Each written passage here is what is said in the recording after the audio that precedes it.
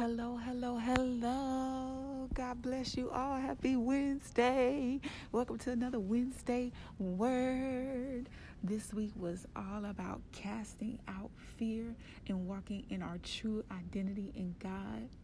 Now I just want to come and give you guys a couple scriptures to support your newfound freedom and to support who God says you are, your true identity in Him. He does not give you a spirit of fear, only of power, love, and a sound mind. I pray these scriptures bless you. Soak in them, read them, study them, meditate on the Word of God, and allow it to dwell richly in your heart. The first scripture this week is from 2 Timothy chapter 1, verse 7.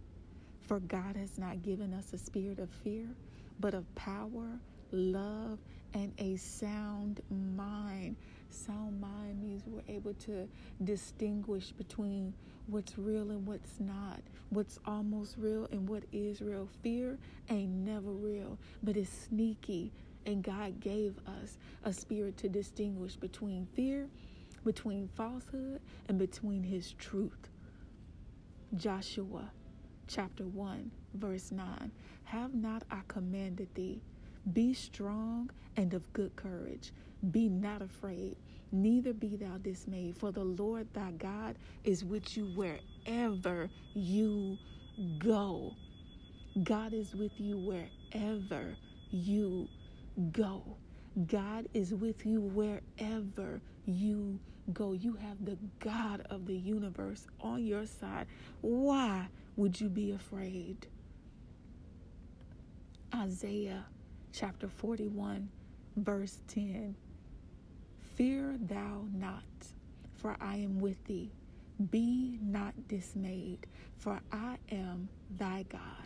I will strengthen thee, yes. I will help thee, yes. I will uphold thee with the right hand of my righteousness. I'm going to read that one again for you. It's one of my favorites. Fear thou not, for I am with thee. Be not dismayed, for I am thy God. I will strengthen thee, yes. I will help thee, yes. I will uphold thee with the right hand of my righteousness. There's no reason to fear. God is your God. And our last scripture for this week, John 14 verse 27. Peace I leave with you. My peace I give you. I do not give to you as the world gives. Do not let your hearts be troubled, and do not be afraid. Beloved, I pray that these verses have blessed you today. I pray that you will soak and meditate in the Word of God and allow Him to transform your mind and take off the old identity of fear and put on the strong, courageous identity that He has given you in Him. God bless you.